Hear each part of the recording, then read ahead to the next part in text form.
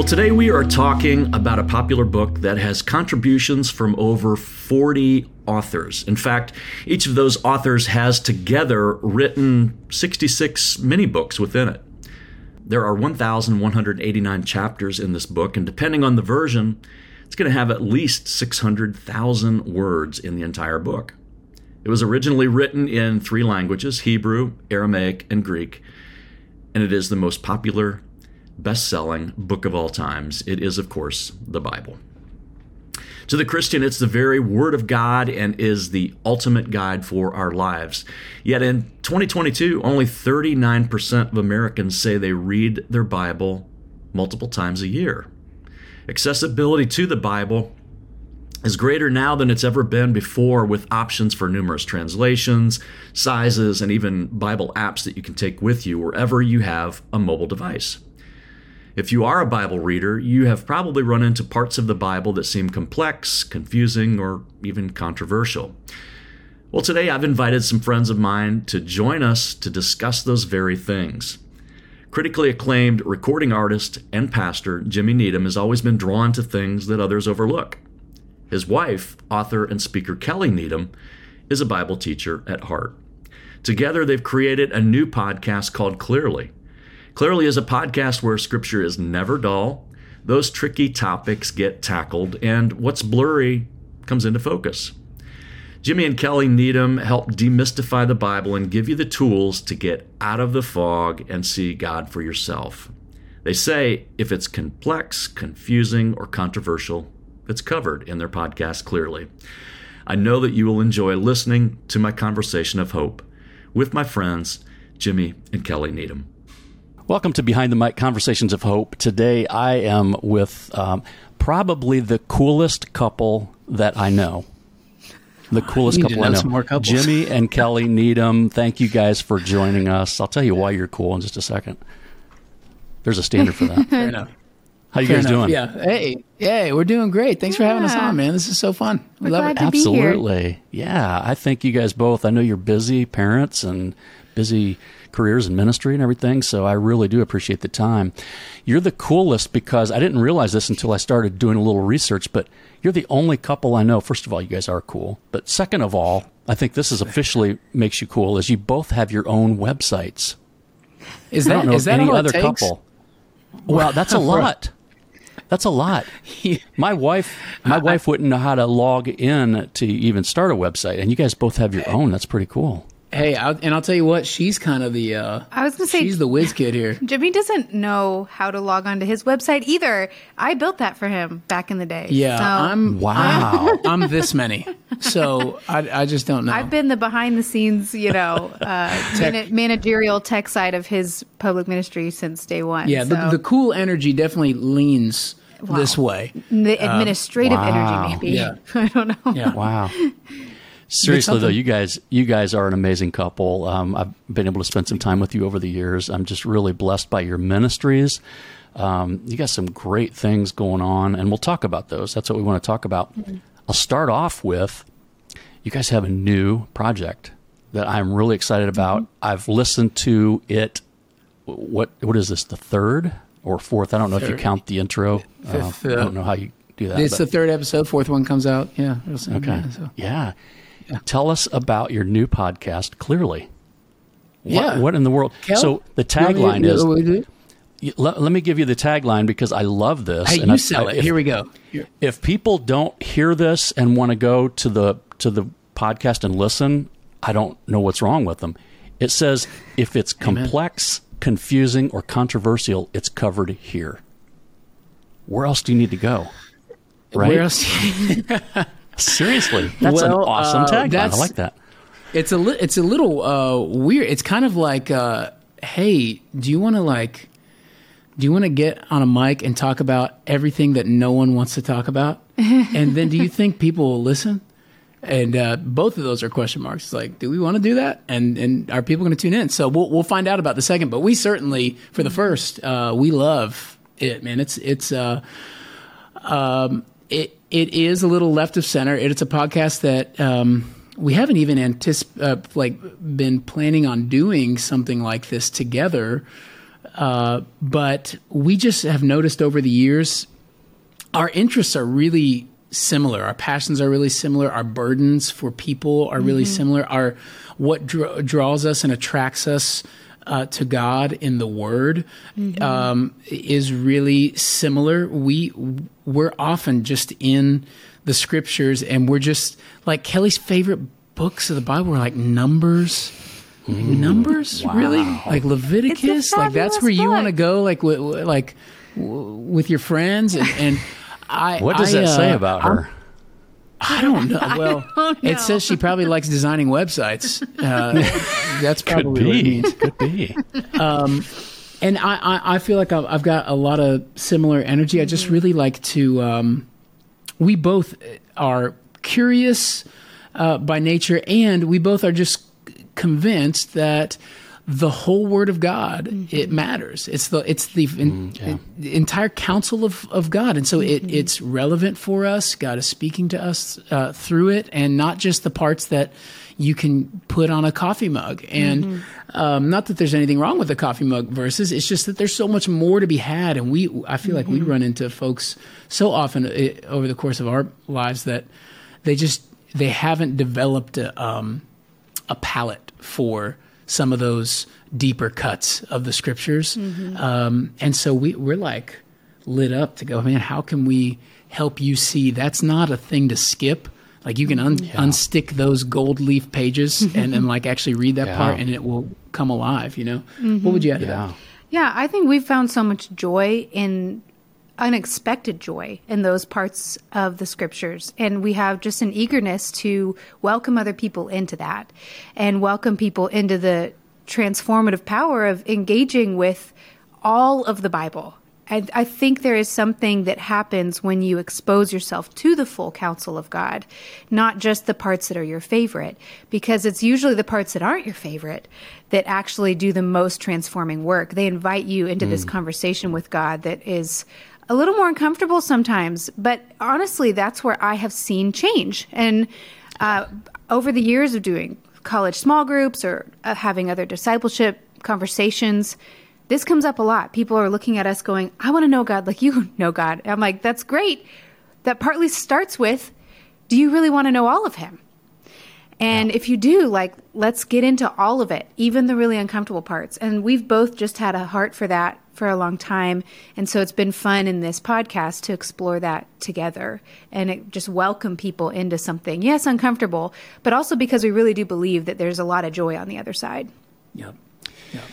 Yeah, that's really good. And I think, we've been talking a lot here and there on the podcast about, I guess, progressive Christianity, seeker-friendly, those types of things that really amount to a scary situation, maybe Sunday Christians, or I don't know what you want to call them, where, we do know, like John 3:16, my favorite passage, Psalm 139 and Philippians 4:13, and some of those that we can quote, but there's other parts. So, a lot of times maybe we'll flip to the back of the Bible and read where it says, when I'm blank, and you fill in the blank, when I'm fearful, and there's scriptures that we can, but you're right. God's the whole Bible is relevant to today. And I think a lot of people don't believe that. Like, there are times that I'm just like, okay, where do I want to go now? I finished this book. Where do I want to go now? 9 times out of 10, I'm looking in the New Testament. So I really love what you're doing. In fact, Malachi, Joel. I don't know the last time, that I've been to Joel or Malachi. I have to look at the concordance on the front to find out where it's at. That's right. That's page definitely number. one you're like, that's right.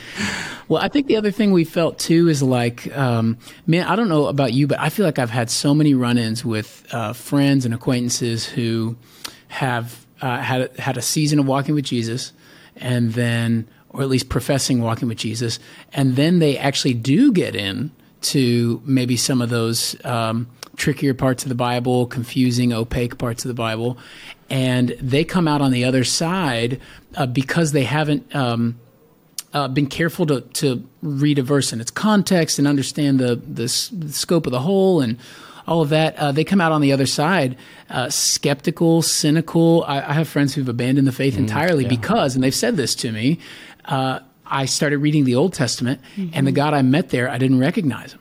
He's not. That's not my God who does those things, and I hate that. I hate that for him. And I would hate that for anybody, because when I come to a Joshua and you're dealing with really like, oh my gosh, what did God call the Israelites to do to the Canaanites and all? To me, it provokes curiosity. It makes me want to go deep. I'm convinced, because the New Testament tells me to be convinced, that even that passage is for my good and for me to hope in God. So, but not everybody necessarily is coming with that mode of operation to those passages. So for us, I feel like one of our functions is we want to just provide for you a framework for how to engage with a text that doesn't leave you on the other side of reading that cynical, bitter, distrusting of God, because there are really good answers to these things. And I think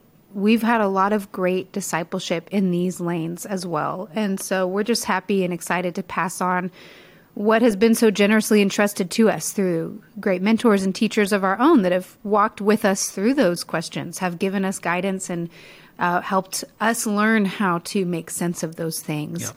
And so really, we do find ourselves, I feel like, in that great line of faith that, like Paul talks to Timothy in 2 Timothy, saying, the things I've entrusted to you, entrust these to faithful men who will teach others also. There are people ahead of us that have entrusted us with some good tools and resources to read the scriptures this way, and we've seen so much life and vitality in our spiritual life because of it. So we're just eager to pass those things on and hopefully demystify some of the ways that we're coming to those conclusions and helping make sense of it, so that those who are listening to the podcast aren't even just getting equipped for Malachi, for example, but they're getting tools in their tool belt as they listen to engage in all sorts of other parts of the scriptures with just new skills in their hands to read those things with confidence that God wants to meet them there. I think it was yesterday's podcast, and we are, as of today, recording this. You were talking about Malachi, and you had mentioned like the last part of the Old Testament is the prophets. And I think for those that don't dig into it enough to understand the structure of God's word, the beginning from the end and the old from the new and all those different things, I've heard a lot of people say over the years, number one, it's not relevant to today. Number two, can we even trust that this is really, is God real? And if he is this really his word? How can we trust that what I'm reading is even for real, Yeah. So, and I know that's all part of the faith that we believe in. But how do you ever encounter through these ventures that you have in ministry, people that ask those questions, and how do you answer? Yeah, you bet. Well, I think it's a pretty common question, and our answer is probably going to be something like this. We want to have the same posture to the Old Testament as Jesus had. I think it's a good place to start. Let's just we're all a big fan of Jesus, so let's see how he understood the Old Testament. Let's see how he talked about it. Did he venerate it? Did he desecrate it? Did he uphold it? How did he treat it? And when we come to the Gospels, what are you seeing repeatedly? He is just relentless quoter of the Old Testament, constantly. He quotes Deuteronomy 4 times in his temptation by Satan.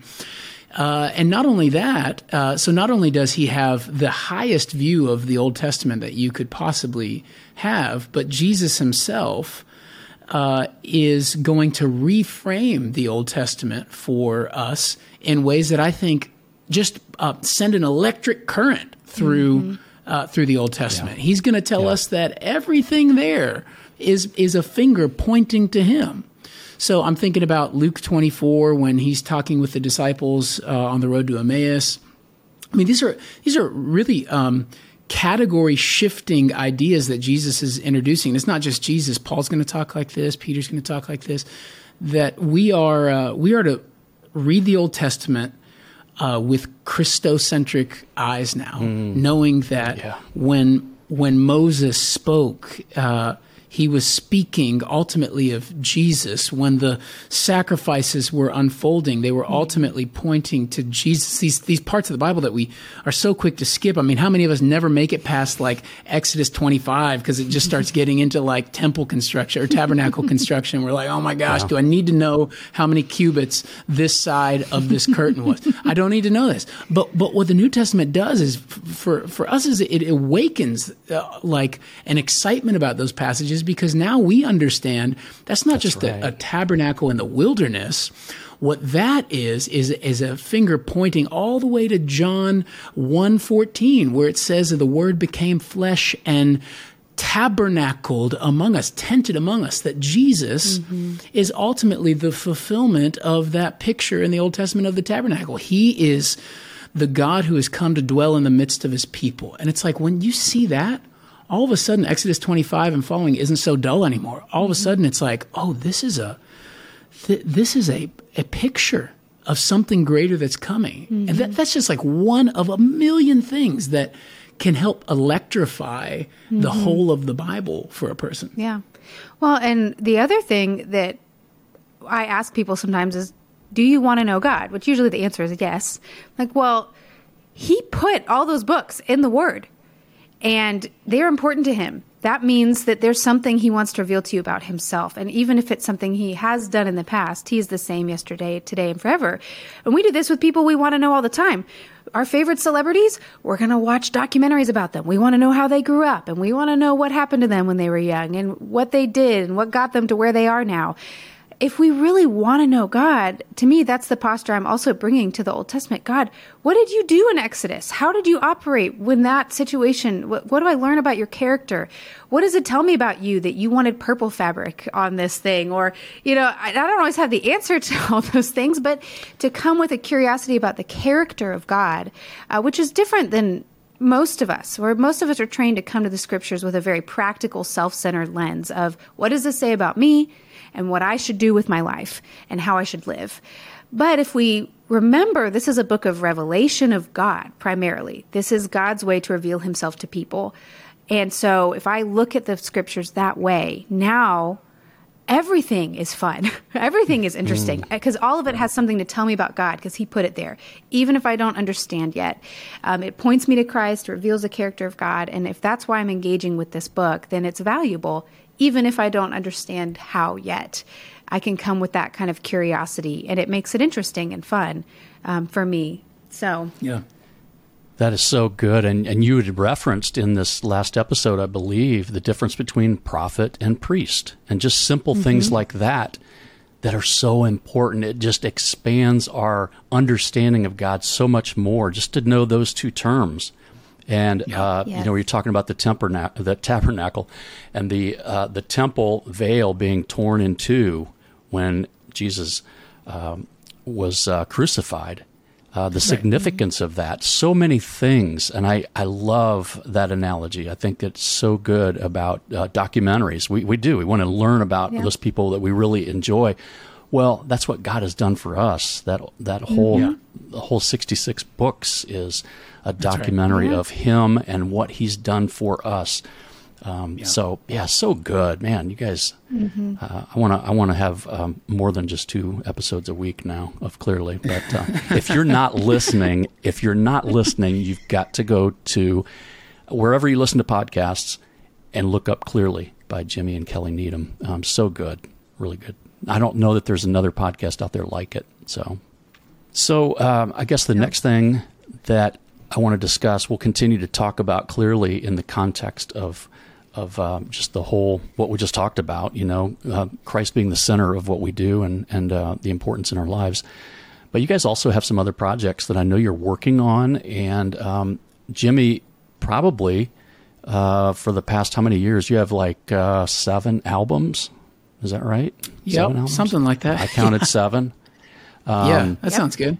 And we'll call it 7. And Kelly, you have a book that's out called Friendish.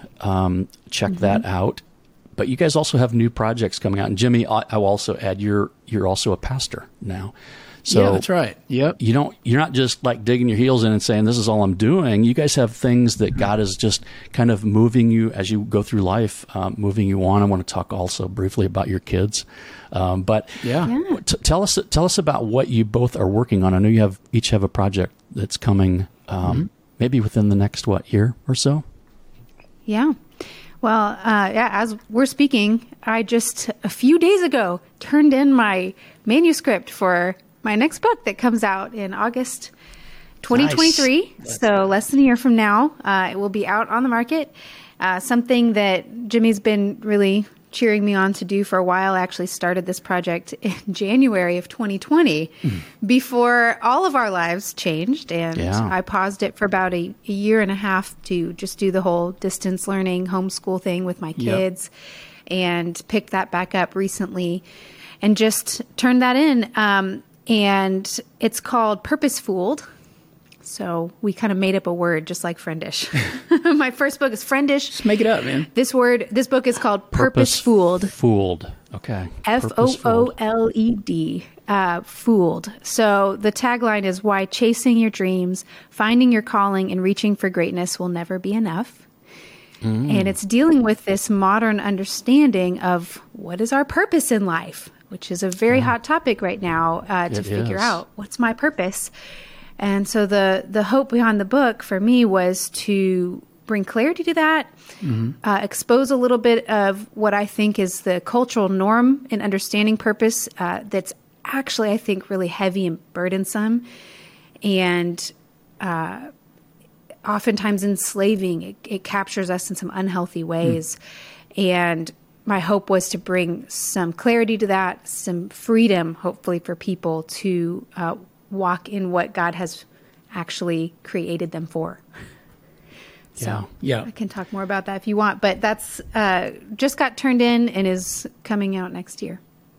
You know, I think we all want to know what our purpose is,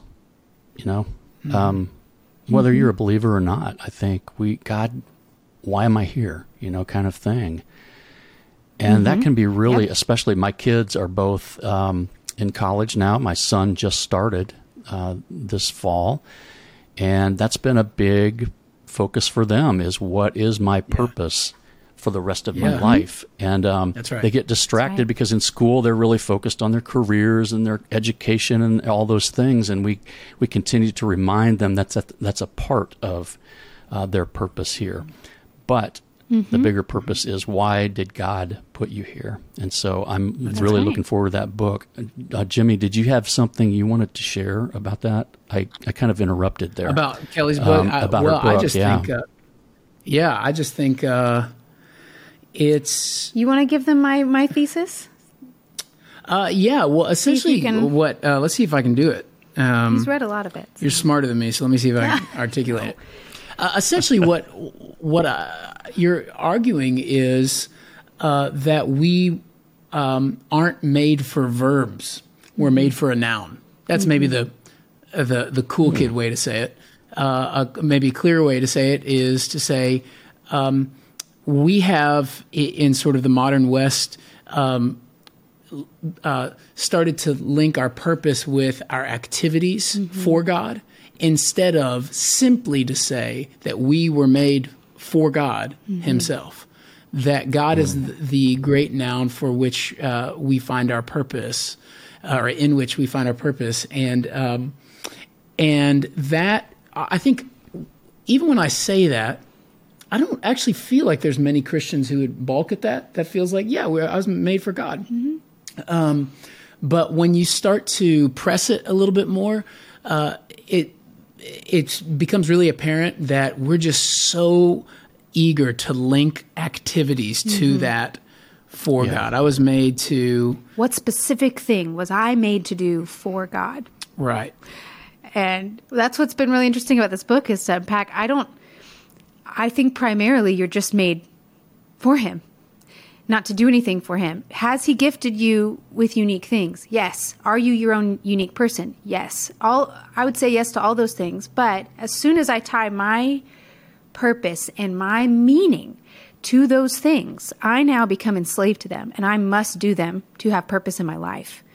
And It's been really freeing for me because my life has had so many varying seasons where I was in seasons of ministry using unique skill sets I think God has given me. I do believe God has uniquely gifted me with certain things that I got to use. And then we got married, and most of my roles are very administrative. And I didn't get to do those things. And I really struggled with that. And then I had another season of ministry, but then I had 2 kids in diapers. And all these ups and downs of life. And then we're watching people we look up to who are very gifted go through sickness and illness and all those skills be stripped away. And then I've watched Jimmy go from lots of public ministry to saying yes to the Lord's call in his life to pastoring at a church that's more hidden and private, and some of those other skill sets aren't getting used. And what stabilizes me and him through all of that is I exist for God. However God wants to use me, I was made for him. The Isaiah says that these are my people called by my name, who I made for my glory. That he doesn't look at me and say, I made you to teach, Kelly, and to write. I don't think primarily that's what God would say. I think he would say, I made you in my image for my glory. The only thing that will satisfy my heart is to know him, just him. He is the very purpose for which I was made. And if that's sure, then I'm actually more free to obey him and walk with him, whether I get to use the unique skills that he's given me or not. I'm no longer captive to a unique set of skills, but rather captive just to him. And he is now the one gravitational pull that directs my activities, versus if I tie my purpose to a specific set of activities, I now need those things in my life to be okay. Yeah. And I think that's heavy, and it makes us anxious to fight for those things. And I see when that. And when you lose them, like our friend who was one of the best Bible teachers we know, and then 8 years ago gets diagnosed with MS, and now can not walk and can hardly think straight. You go, has he lost his purpose in life? Because there's a whole group of folks that would say, no, God has made you to be a teacher, right? Bible teacher. A Bible That's teacher. right. But you can't do it anymore. So are you purposeless now? It's like, well, yes, if your purpose was a verb. Right. But if your purpose is a noun, then you have as much purpose on this side of MS as you did on the other side. Yes. So good. And we have been reading in the news about such alarming depression rates, suicide rates, and that makes sense. I think so many of us are raised to become, when we graduate from high school or college or whatever, to find our purpose, kind of like we don't have a purpose up until that point in life. And man, that is a lot of pressure. And when you don't live up to even your own expectations, why wouldn't it bring depression? Why wouldn't it bring those thoughts of, I have no purpose? That is so good. Absolutely. And I think we need that type of deep meaning, that transcendent sense of purpose to live. I mean, it makes me think of Viktor Frankl's book, Man's Search for Meaning, if you've ever read it. I mean, his whole thesis is we survive because we have meaning in life. So I think it is a legitimate need in the human heart that God intends to satisfy with himself, but we have this attractive carrot on a stick set before us culturally, right? Go figure out your unique purpose. And what's different about our current age that was not true even 10, 20, 30 years ago is we really can do almost anything. We can now build websites. We don't have to be a web designer to do it. We can now start a podcast. We can now write books. You just need an Amazon seller account. I mean, the door is flung wide open for us to try all these things, do all these things, discover all these things. The workplace is changing. We're not stuck to one job forever. And so it feels really attractive. And we were made to have this deep sense of meaning. We're told it's in a specific skill set. And so I think people are anxious and worried about, how will I know if I find it, if I figure it out, how will I be able to do that thing? it produces stress and anxiety, but we keep chasing it because we need that purpose, and we do. I think it's just misplaced, and I think it's really restful, relieving, freeing, and actually motivating to know what our real purpose is in life. It actually motivates us into more action, I think, to be set free from such a narrow view of what purpose is in life. And for those out there who are not believers or just they're not excited about that thought of, I'm only here because I'm created for God. I mean, I kind of understand that. If you've never experienced God, why should that satisfy me? Right? Sure.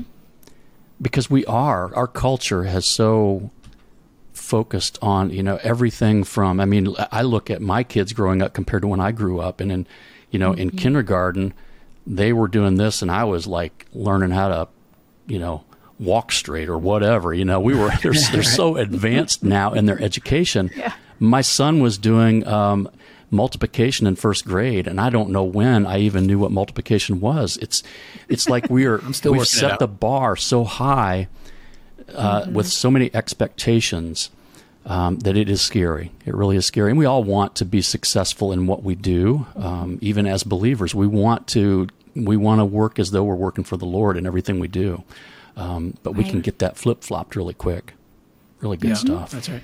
Well, and to those who haven't experienced that relationship with God, I think of men like C.S. Lewis who would say, if I find in myself a desire that this world cannot satisfy, then the only conclusion is I was made for something else. And I think eventually, because we were made for someone as grand as the person who designs nebulas in the galaxies, it's like we were made for something really huge. Eventually, I think we're going to figure out nothing is satisfying. Even if you make it to the top of human achievement and accomplishment, like Solomon did, what does he end up writing? The book of Ecclesiastes, where he gets to the top peak of all human achievement and says, up here on the top of the world, I still don't find anything. At the end of the day, he concludes, it's just about God. That's his conclusion. The wealthiest, most wise, most accomplished man who ever lived. And I think it's like, try the world out and see if it scratches that itch fully. But there's plenty of people who we've seen and read their stories that come to the conclusion it wasn't enough. Like, it's not big enough. It's ironically, those types of things set before us as purpose are too small. They're not big enough things to live for. Mm-hmm. We were made actually for something greater than that. And it does take faith to see that, right? We know him by faith, not by sight, but it is what we are made for. And so we want to encourage people toward that, the believer and the unbeliever. I've told many people that there's a place in all of us, like a missing puzzle piece that can only be filled by God. And I think that we've seen in our society that we're chasing after everything under the sun, talking about Solomon. It can be alcohol, it can be drugs, it can be pornography, it can be, the list continues to grow, even our phones. We can be addicted to our phones or whatever. Yep. But ultimately, I think if everybody was honest, they would say, this is not fulfilling. It's not filling. Yep. It's not the perfect piece that fits. So, so good. So good. I'm looking forward to that book. I'm going to turn it to Jimmy now. That's a pretty high bar. Yeah. I made you wrote a book killer too. Mac and cheese last night, and I don't want to brag, but my kids ate all of it. Speaking of kids, yes, you wrote a book. Look at that segue. Yeah. You should do a podcast. Oh my They're gosh. so good at that stuff. Wow. That'll fulfill your purpose in life, Kelly. Finally, exactly. Get that itch scratched. I am. I surprised myself a little bit this year. I took a 2-month sabbatical from pastoring at our church. I hit the sort of year marker that triggers that.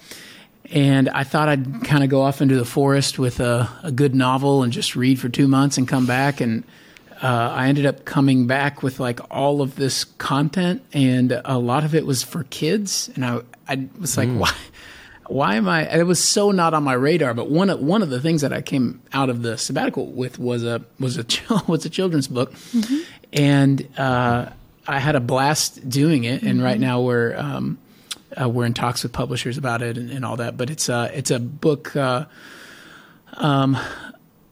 called Real Bad Guys that I've been kind of flirting with the idea for a while now. But it's going to be kind of in that similar space to the things that we love to explore. Like what are difficult themes that we can help make sense of for people for whom this maybe feels tricky. And so let's just try to do that tricky work with the youngest minds in the room. 9-year-olds. As if it wasn't already challenging enough.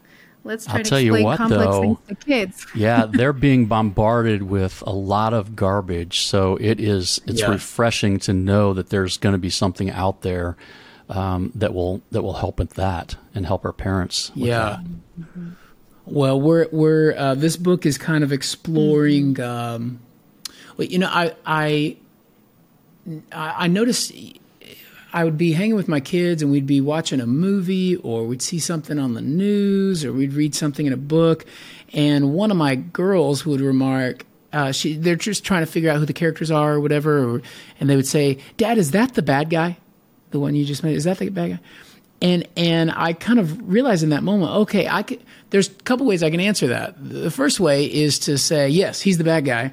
And kind of like give her a half view of how God sees the world and people, because what she's asking is he the guy who's doing wrong? But we understand that if you're a Christian, you hopefully have a more robust sense of what good and bad are, because God doesn't just look at the outward appearance, right? God looks at the heart, and so what I found myself telling my kids all the time was I was giving them all these caveats of like, well, bad guys, how do you say this, are not the only bad guys. That's what I ended up saying. And after they got over their initial confusion, I took some time to like just help make sense of like there's only one good guy who has ever lived. And everyone else, according to Scripture, is the bad guy. The problem is we don't all look like that. But what God sees is the motive of the heart. Yeah. And I have felt over the years like it's been so important for me to instill that truth into my kids, because if they don't see that now, they're going to grow up, they're going to become little Pharisees who go to church and read the Bible and do all the right things and think that somehow that is the thing that pleases the heart of God. All the while neglecting the fact that they're doing all those things for themselves so they could feel okay, so that they could look good to God and to others. And meanwhile, they get to look at everybody who's in prison and go, well, those are the real guys, bad folks out there. And it's just, I don't want what Jesus said to the Pharisees in Matthew 23 to be said to my children. The hardest words Jesus had to say to anybody in the whole Bible was to the religious class. Yeah. And so this book is like the good guys. Who looked like the good guys. Right. They were to everyone in their society. So this book is kind of exploring that. But if you could believe it, in a fun way. It's very funny. It's a little ridiculous. But we have some fun with it. Off. Yeah, that's true. But I'm excited to share it with you guys soon. So, yeah.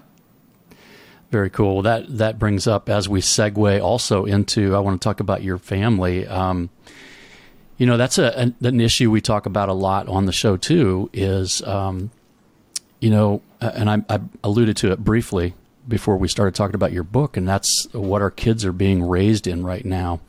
It used to be different in the fact that primarily the home was where they learned most of their moral, things, and now it's being taught in school. It's being really pushed on all of us, all over.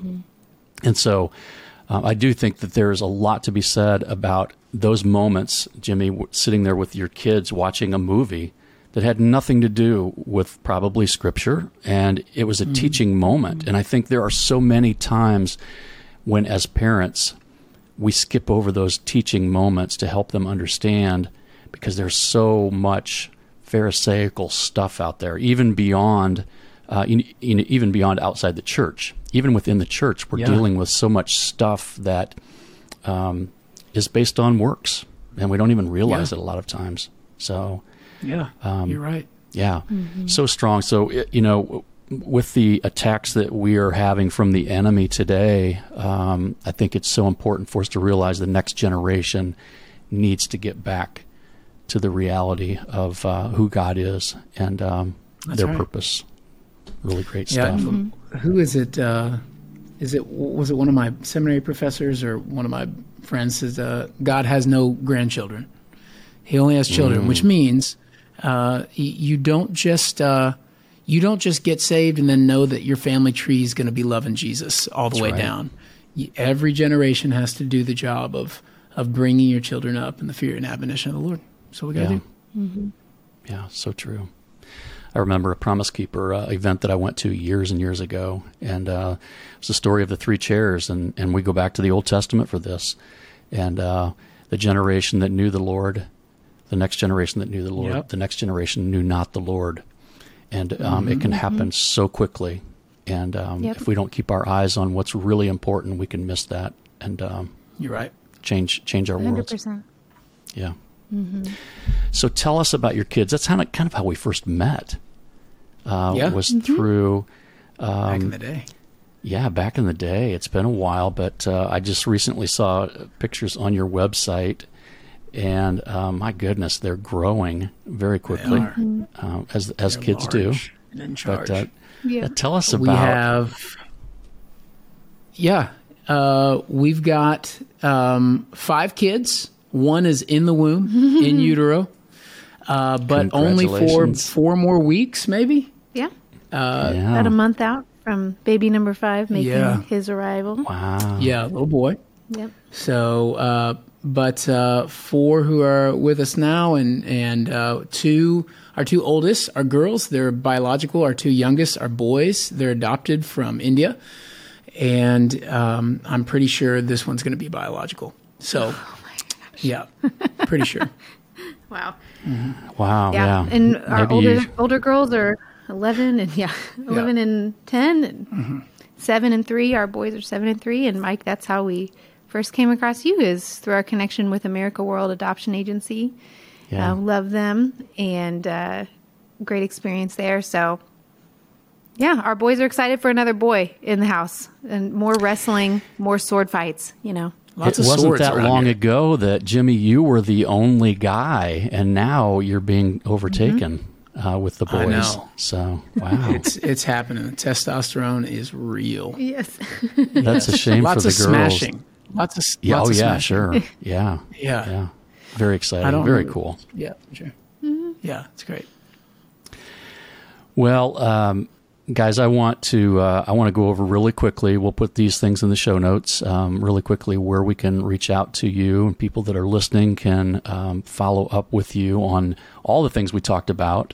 Clearly, we have JimmyNeedham.com, as I referred to earlier, and KellyNeedham.com, which makes you, again, one of the coolest couples I know. Tell us about us. Okay, clearly, your books. We talked about your upcoming books, which I'm really excited about. And so, Jimmy's albums. How can we? Where do we find the podcast? Do you guys do? Do you guys do a video podcast as well? Yep. Mm-hmm. I haven't even looked It's on that up. YouTube. So you could go to YouTube and search Clearly Podcast with Jimmy and Kelly, and you'll find it. Or wherever you get your audio podcast streamed, the podcast should be there as well. Yep. And if you're interested if the books that we talked about, you're interested in knowing more about them, you really could subscribe to either one of our email, newsletters through either website, kellyneedham.com or jimmyneedham.com. And we kind of Keep you keep guys updated. everybody updated Yeah. about what both of us are doing there. And you can be on the lookout for those kind of projects coming out in the near future, and most likely they'll get mentioned on the podcast as well. So, and then we're also on social media, mainly Instagram and Facebook, but you can follow us there. And that would be a good place to keep up with any of those new things on the horizon. So, Very cool.